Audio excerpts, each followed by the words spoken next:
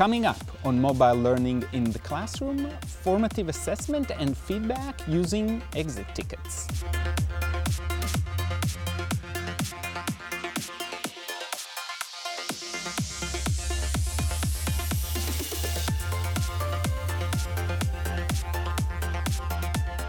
Hi, my name is Guy Trainin and this is Mobile Learning in the Classroom, and today we're talking about exit tickets, sometimes called exit slips. And exit tickets are a great way to do some formative assessment to know what kids are getting out of a lesson, not just kids, adults too. It's also a way to get some feedback about your teaching and be able to respond to the way students are learning in real time, because you've got it right there, you can look it over, it's short, and so you can design your next lesson based on those exit tickets. The first thing that you want to do is, if you haven't really thought about exit tickets and you want to learn more about them, more than the couple of sentences I gave, a few good places to find that information is on Edutopia, and I've got this right here, and they talk about the exit slip. And so you can see that there's an article that talks about how to do this with and without technology. The other place that you can do this very effectively is to look at the Teacher Toolkit. And what the Teacher Toolkit has is a few examples, and they actually have short movies about 1 minute long that talk about this, and they actually do it across the grade levels. So you can see how it works for younger kids or for teachers of older kids across the continuum, so you can get a sense of how it might work in your classroom. So that's just getting the basic information. Now, when we want to do this, it's really, really useful to use a technology tool. That is, it's perfectly fine to use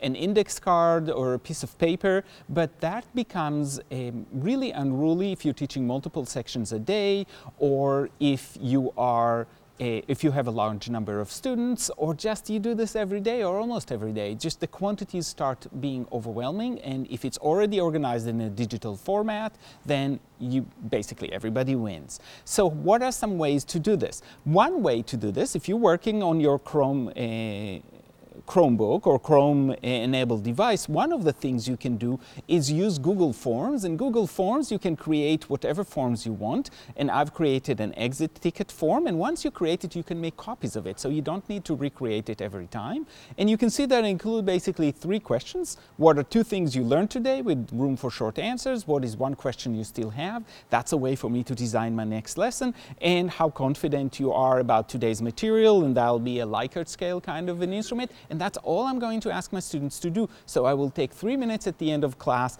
give them that link, and if you're working inside Google Classroom or Google Drive, it's really easy to push this to all of your students and make sure that they are able to respond. It collects all the responses inside your Google Drive, so you have that information immediately available and is stored digitally. So that's a great way to do this without needing any other apps or anything else. Now that works really, really well, but there are a few other options out there. The next option I want to talk about is TeacherKit. Now TeacherKit is an iPad app, and it's also a Windows app, so there are multiple options for that. And one of the things inside TeacherKit is the ability to get an exit slip at the end of class. So if you are working with TeacherKit, or if you're interested in starting to work with it, we find it extremely useful, even at the higher education level, to give quick responses and to be able to get feedback very, very quickly. So TeacherKit is the second option. The next option I want to talk about is Socrative. Socrative is a great way to get information from students to do formative assessment throughout. You can design your own quizzes, and I've talked about this in the past, but what I love about this is it actually has a pre-programmed exit ticket quiz. And basically all you have to do is say, start an exit ticket quiz. It throws those 3 questions at the students, they respond, and you can look at it even in real time in the classroom as they are responding, or you can actually wait and get the responses later. And what I love about Socrative right now is if you link it to your Google account, you will see those results inside your Google Drive. So you will see it just as if you've created a Google form. And again, the advantage is it's already ready, it's already there, you just have to use it. So you can launch it whenever you need, and when you're done, it's done. So this is a great way to get quick exit tickets without actually having to prepare anything in advance.